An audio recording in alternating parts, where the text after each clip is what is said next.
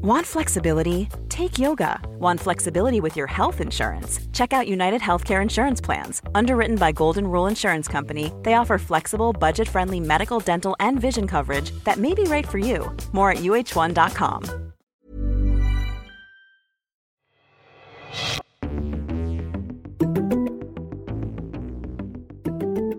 Imagine spending your entire life not just outside of politics, but not really following national politics much on a day-to-day basis, because you're busy working as a principal in the New York City public schools. One day, after watching a bartender and community organizer take down a machine in a neighboring congressional district, you decide to launch your own long-shot primary campaign against the chairman of a powerful committee who's been serving in Congress for more than 30 years. Then imagine that you win and you arrive at congressional orientation with two incoming freshmen who have been believers in the QAnon conspiracy and may or may not be packing heat in the room with you. Then, just after you've been sworn in, the Capitol gets sacked by an angry mob. Such has been the fate of Jamal Bowman, a freshman congressman who represents Westchester and the Bronx. Bowman has made a Green New Deal for schools a top priority, and how much of it, if any, makes it into the major budget reconciliation bill still being finalized remains to be seen. On Election Day in November 2020, I spent the day with Bowman as he went from precinct to precinct and reflected on the transition from private figure to public official that he was going through. It sounds trivial, but one of the first things a lot of new members of Congress worry about is finding an apartment in Washington, especially if, like Jamal, they're not rich. So, I'm not moving my family to D.C., so we'll still have to pay our mortgage, right? Mm-hmm. And so I got to find an apartment. So I'll have a mortgage payment and, rent. And you have to pay for your apartment, right? Yes. That's not covered by the... Yes, it's not covered, and it should be. I'm going to have my mortgage payment. I'm going to have to pay rent. I have my oldest son. I pay child support for him. He's also in college. I have my own student loans. My wife has her student loans. Obviously, utilities and car and gas and all that. It's just how, the middle class, the working poor, the poor can't afford to run for Congress. And when you win, what do you do then, So it's crazy. When did you first start thinking in terms that you could describe as political? I don't know, man. Probably when I was junior high school. I used to listen to a lot of political music, political hip hop. So I can play something for you right now. Okay, business controls America. Ganja business controls America. KRS-One come to start some hysteria. Illegal business. So this is the music I listened to pretty much all throughout junior high school. Stuff with that sort of theme. Yeah. Yeah. While sister being addicted to crack in real life and kids getting shot in real life, friends dealing drugs in real life. You listen to music like that and you know what's happening in your family and you see what's going on in the world around you. It's all political. How's it feel to now be in a place where you can take that message and actually drive it somewhere into the corridors of power? Ask me tomorrow, yeah. After we officially win. That was Election Day nearly a year ago. Joining us now to discuss what he's been up to since is Representative Jamal Bowman. Congressman, welcome to Deconstructed. Thanks for having me, brother. Appreciate it, man. Good to be with you. Yeah, you got it. And so what a lot of people might not know about you is that you did take a bit of a sojourn from the New York, New Jersey area and spent a little bit of time in West Virginia a long time ago. What was Virginia like? I mean, what was West Virginia like to you? And did anything you learned there, help you in these negotiations, since now the entire world is waiting on the word of a West Virginian? What was it like? It was a lot of mountains. The West Virginia, the college team is called the Mountaineers. I see why. There's a lot of mountains. And I didn't learn much, man. I wanted to go away to school. I wanted to play football. The football team wasn't very good. I didn't have a good relationship with the coach. And I only spent a few months there, man, from like September to December, and then I got out of there. But West Virginia was a bit more rural than I understood and was ready for as a kid from New York City. So I wasn't there that long. So I don't think I learned much that would help me in these negotiations, and that's probably why we're in the position we're in right now. When you left, were you like, I'm done with this? Or was it when you got back home, you're like, there's just no way I can go back for one more semester there? Oh no! When I left, I was like, I'm done. I mean, it wasn't like a West Virginia thing. I just wanted to be a bit closer to home, and I ended up at the University of New Haven in Connecticut. So that was good. I got to play there and be a train ride away. And when I left, I was done. But it wasn't just the fact that it was West Virginia. It was just a little bit further than I was ready for. And speaking of being out of your element, in New York City, you don't meet many Republicans. Or if you do meet Republicans, they're a different type of Republican than the one that you're interacting with now in Washington. What's it been like learning about this kind of other half of the country? What have been the moments interacting with Republicans that have stuck out with you the most? Yeah, man. I mean, you watch them on the news and you watch them on TV and you read about them in the history books. But to meet, Marjorie Taylor Greene, in person. According to Q, many in our government are actively worshiping Satan, or they call Moloch. And Lauren Barber. Don't come knocking on my door with your Fauci outie. You leave us the hell alone. It's really bizarre. Like you almost don't think that there are people who really believe these things, One of the first things that happened was this argument around, are firearms allowed on the House floor? We have members of Congress who want to bring guns on the floor and have threatened violence on other members of Congress. One just tried to bring a gun on the floor of the House. The moment you bring a gun onto the House floor in violation of rules, you put everyone around you in danger. That was one of the first discussions. And because, those two in particular from Georgia, were adamant about bringing firearms to the floor, I now have to walk through a metal detector every single day when I go to vote, just to make sure Republicans don't bring firearms to the floor, right? So then, add on top of that potential or possible collusion between Republicans in the House and insurrectionists. That's complete insanity, in my opinion. And then you've seen posters of, and again, not to pick on those two, because trust me, there's enough craziness to go around. But, I think I saw a poster of Marjorie Taylor Greene holding like an assault rifle with a picture of the squad behind her, and then Lauren Barber did an ad with a 9mm, talking about her right to bear arms. So that kind of stuff is crazy. But then you have, Madison Cawthorn and, saying things at town halls about, I wouldn't want to take up arms against my fellow citizen, but if things continue to go in this direction. If our election systems continue to be rigged and continue to be stolen, then it's going to lead to one place, and it's bloodshed. And I will tell you, as much as I am willing to defend our liberty at all costs, there's nothing that I would dread doing more than having to pick up arms against a fellow American.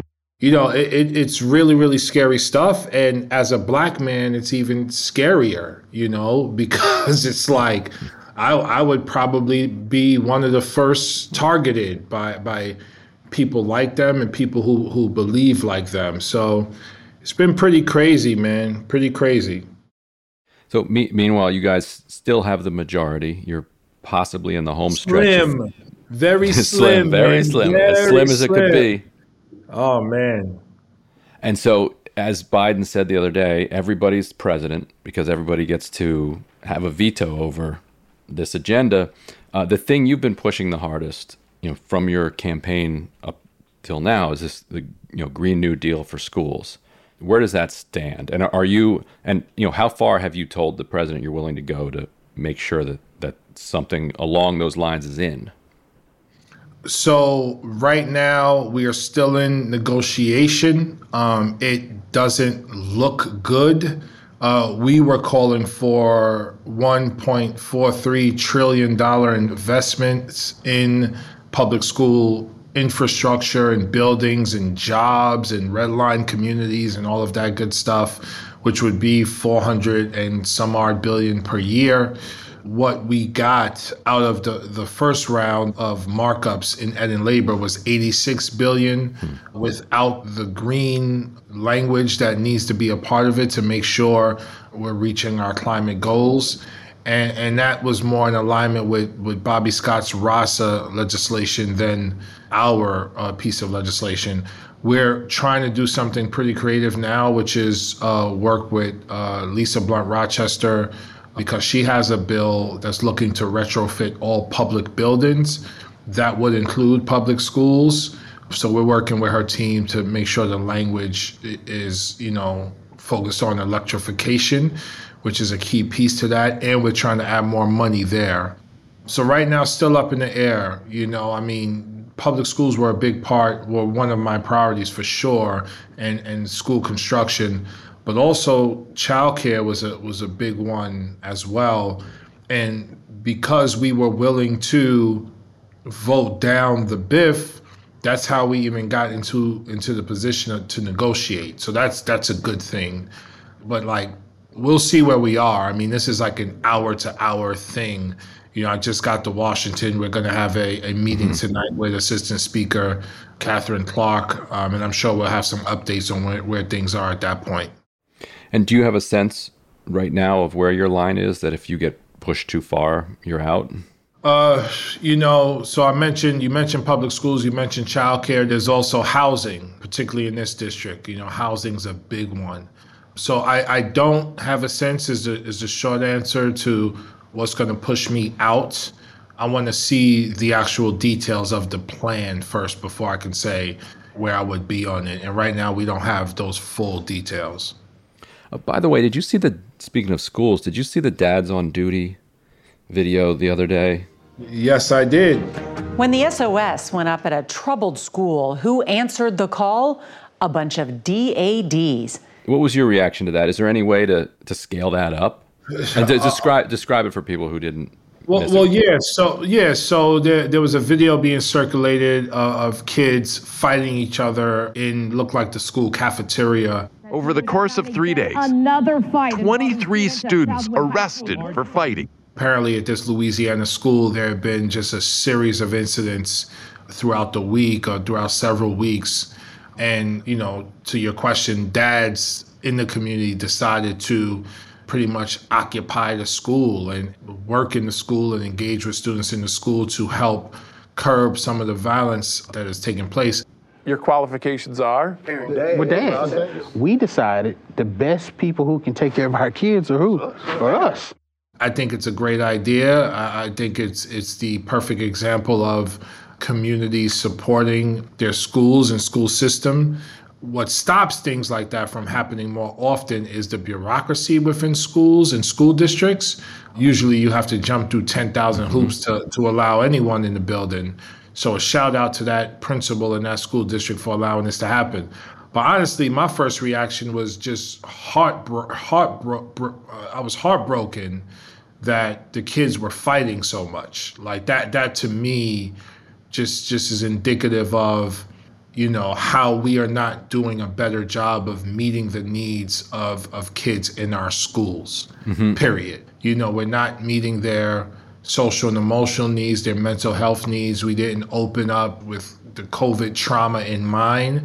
And we see kids like that acting out across the country, and one can argue, it's like, do we want more, the dads are dads, they're not cops. But what that communicates is we have to contain and control this environment as opposed to create a nurturing environment, which will make kids less likely to engage in violence in the first place. Well, the violence prevention programs and money that you've been pushing for, I kind of flow into that. Is that on the chopping block too? What's your sense of whether or not that's going to get in, and what kind of violence prevention intervention is it? Yeah, I haven't heard that it is. So that's good. I hope it remains. What I've heard is we're going to do a better job of funding credible messengers and grassroots community-based organizations that provide mentorship, that interrupt violence, and that engage at-risk youth in a way that kind of meets them where they are. That's all incredible. I think in addition to that, there really needs to be a clinical mental health component. There needs to be a vocational component, and there needs to be an education component. So true wraparound services for kids that have been identified as at risk for whatever reason. I mean, here, not in my district, but there's a program in New York City called the CARES program, where they specialize in serving children who struggle with co-occurring disorders. So kids with both mental health disorders and substance abuse disorders who have presented with depression, anxiety, bipolar, suicide ideation, psychosis, and they specialize in serving this group of students, and they just have incredible results with clinicians working hand in glove with teachers in small class sizes, providing the mental health supports they need. We need more of that in multiple schools, and we need more of that in community-based organizations as well. And part of my job is to help with the implementation of these resources when they come into my district so that we take a true holistic approach. It's that time of the year. Your vacation is coming up. You can already hear the beach waves, feel the warm breeze, relax, and think about work. You really, really want it all to work out while you're away. Monday.com gives you and the team that peace of mind. When all work is on one platform and everyone's in sync, things just flow. Wherever you are, tap the banner to go to Monday.com. Hey, I'm Ryan Reynolds. Recently, I asked Mint Mobile's legal team if big wireless companies are allowed to raise prices due to inflation. They said yes. And then when I asked if raising prices technically violates those onerous 2-year contracts, they said, "What the f*** are you talking about, you insane Hollywood ass?" So to recap, we're cutting the price of Mint Unlimited from $30 a month to just $15 a month. Give it a try at mintmobile.com/switch. $45 up front for 3 months plus taxes and fees. Promo rate for new customers for limited time. Unlimited more than 40 gigabytes per month. Slows full terms at mintmobile.com.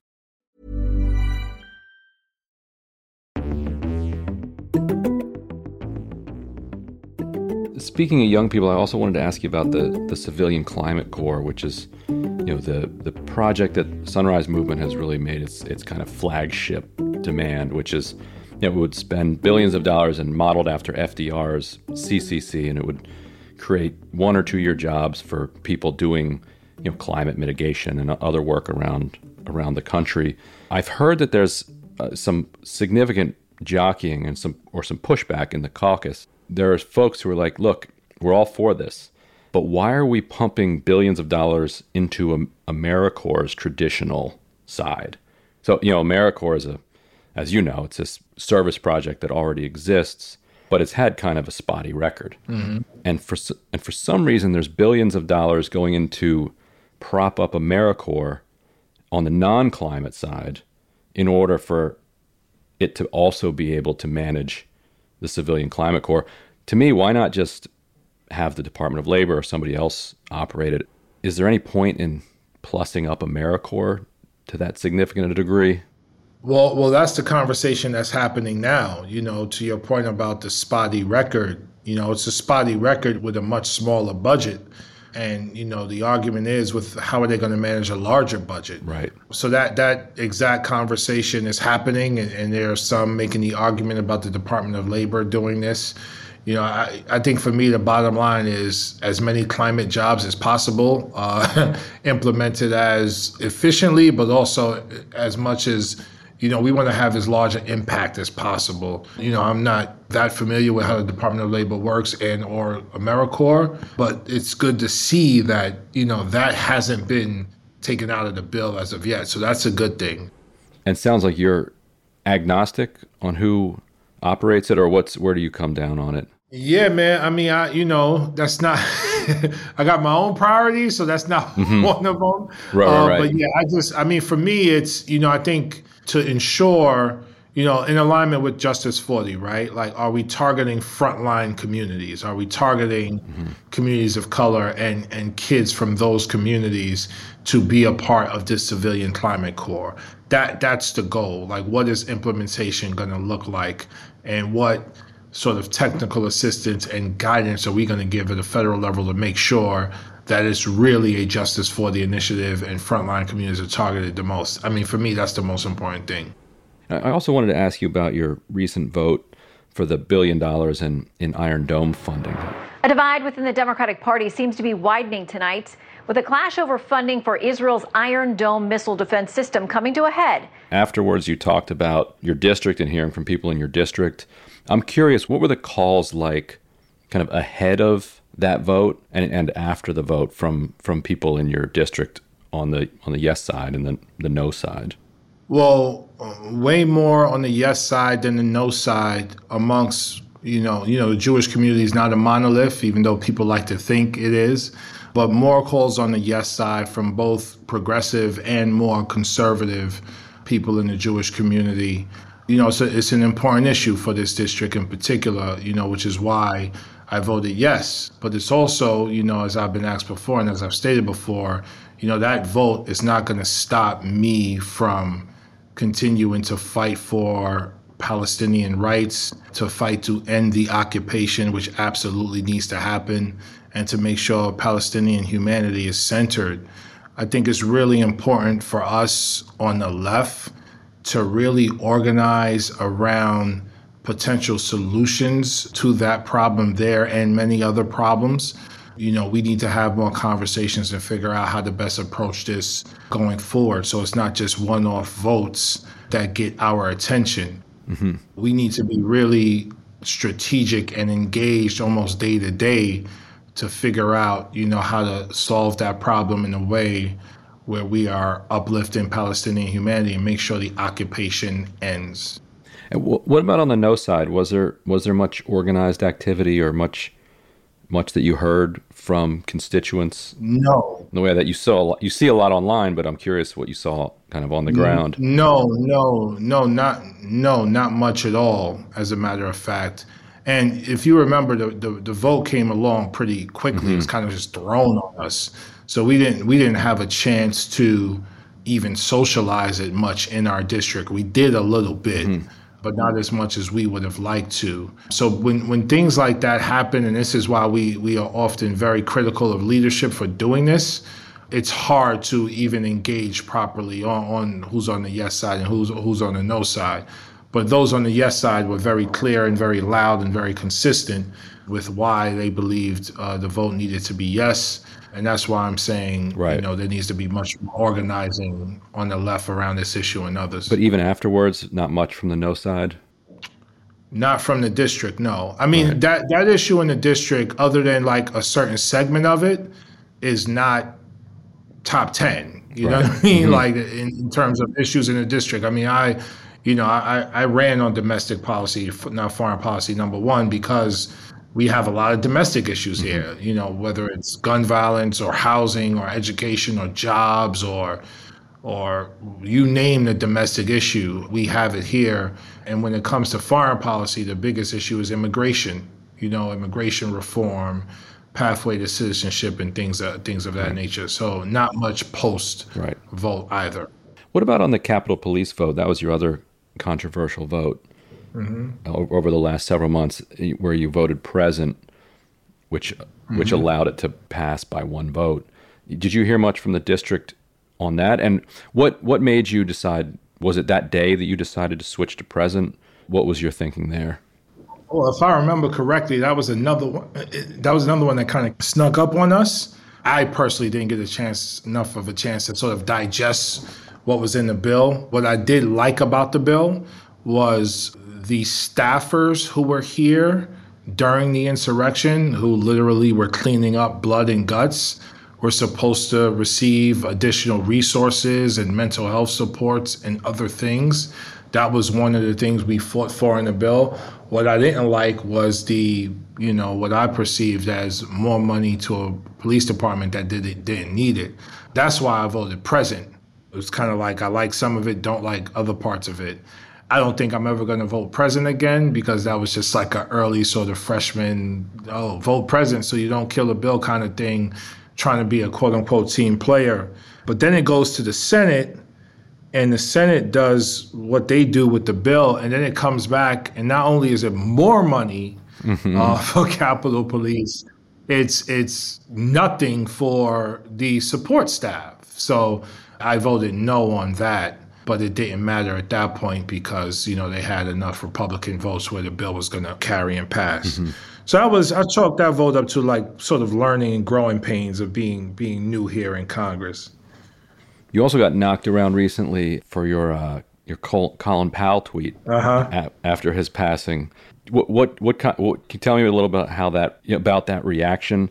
I think if I don't have it in front of me, it was something like it was a pretty honorific kind of remembrance of Colin Powell, where people are like, hey man, he also was, perhaps could have been the one guy who maybe could have prevented the Iraq War, set aside, My Lai, Panama, the other things that he's been. Yeah. I mean, I like your use of the term knocked around. That's a good term.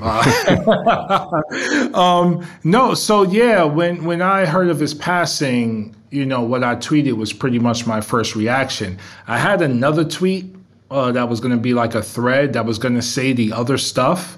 I didn't want to post that on the day of his passing, so I kind of left it alone, and I ended up not posting it at all.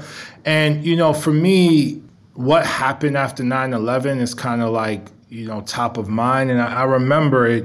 I remember it clearly. It was like he initially said there are no weapons of mass destruction, and then he said they were, and then we went to war. And for me, quite honestly, the way I interpreted that whole thing was like this system, the military-industrial complex, and this system and these people rooted in a system of white supremacy just castrated this black man in front of the world and scapegoated him in a way that led us to war. That's how I looked at that. Now, I haven't, done a deep dive into, his whole military career. But as a black man, and I've said this to someone in private conversation, I grew up without a father, and there weren't many role models in my community other than like rappers and athletes. So to see like a black man in a position like Secretary of State, there was no Barack Obama at this time, even though he wasn't a perfect man by any stretch and did a lot of bad things. At that time, as a kid, as a young adult, I'm not thinking about any of that. I'm just thinking about this guy not only that, he's from New York, went to public schools, what I mean? It's just like, wow, like that's really impressive. So it's like, it's the conflict of navigating sort of this country as a person of color or a black man when because of systemic oppression, you don't have many role models. And you end up looking at someone who's done looking up to someone who's done some horrible shit. So for me, on the day of his death, I wasn't gonna use that as a time to, litigate all of that or talk about his legacy. I chose not to, and at another point, I'm sure I will, offer the critique, and I haven't, I haven't moved to the right on foreign policy or anything like that. It's just, it was more. So it's like, as you absorbed it as a young man, you kind of felt like he got done dirty by. That's how I took it as a young man, and I could be wrong about that. I'm sure that's arguable, but I felt like the system did him dirty. He was castrated politically, and he was forced to sort of do what he did. Now, I know what I would have done, especially, was this now 20 years later? Hindsight's 2020. I know what I would have done in that situation, but the world was different then. There was no progressive movement and social media and all that good stuff. So, he did what he did, man. I think, and this is kind of somewhat related, but not really, a separate conversation involving sort of a racial analysis of the left, I think, is important for us to have as well. Like, that's a conversation I want to be a part of, because I've spoken with members of the squad about this. They've said it, I've said it. The misogyny and the racism that comes out from the left is palpable, is real, and I think some reaction is rooted in that, not all of it. And you know, the critique related to the Colin Powell tweet, I'll take it. I understand it. It's valued and validated. But I do want to have a bigger conversation around organizing on the left overall, but then also a racial analysis of the left. Where else have you seen it most noticeably? The kind of racial politics of the left influencing the way that people respond to politicians of color?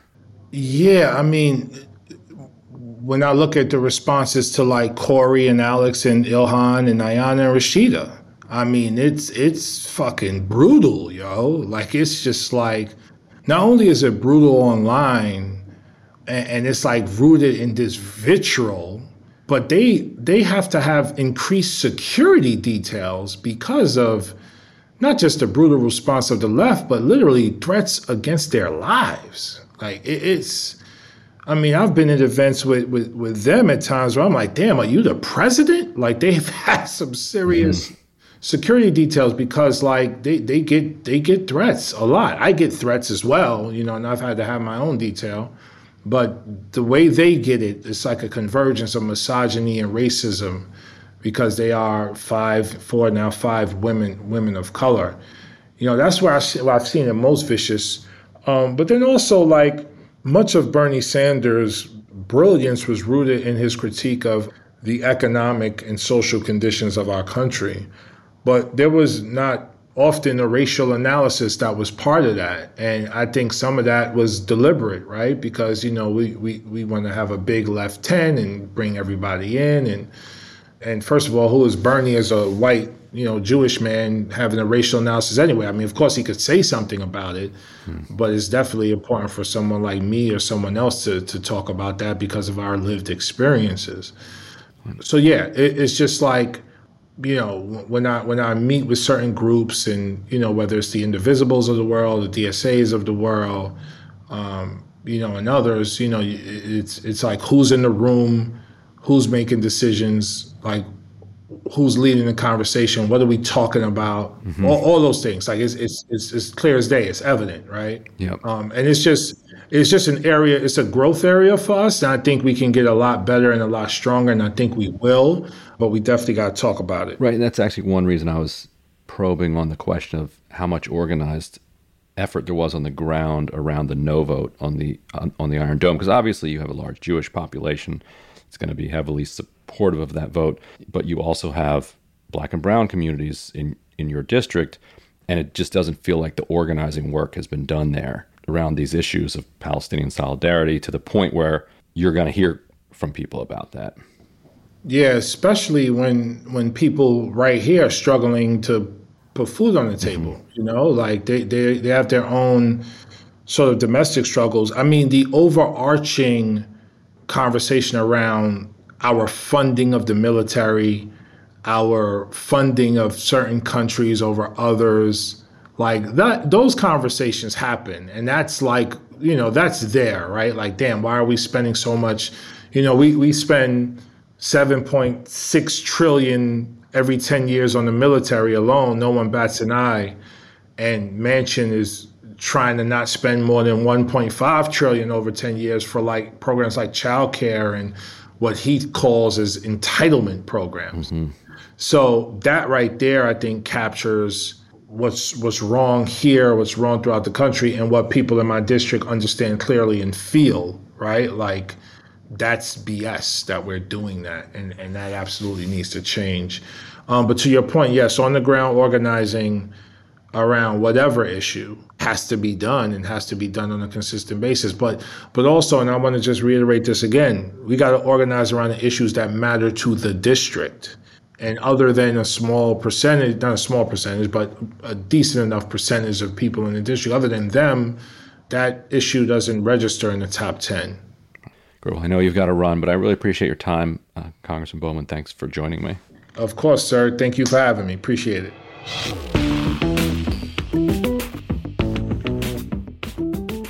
That was Congressman Jamal Bowman, and that's our show. Deconstructed is a production of First Look Media and The Intercept. Our producer is Zach Young. Laura Flynn is our supervising producer. The show was mixed by Brian Pugh. Our theme music was composed by Bart Warshaw. Betsy Reed is The Intercept's editor-in-chief. And I'm Ryan Grimm, DC Bureau Chief of The Intercept. If you'd like to support our work, go to theintercept.com/give. Your donation, no matter what the amount, makes a real difference. If you haven't already, please subscribe to the show so you can hear it every week. And please do leave us a rating or review. It helps people find the show. If you want to give us feedback, email us at podcast@theintercept.com. Thanks so much. See you next week.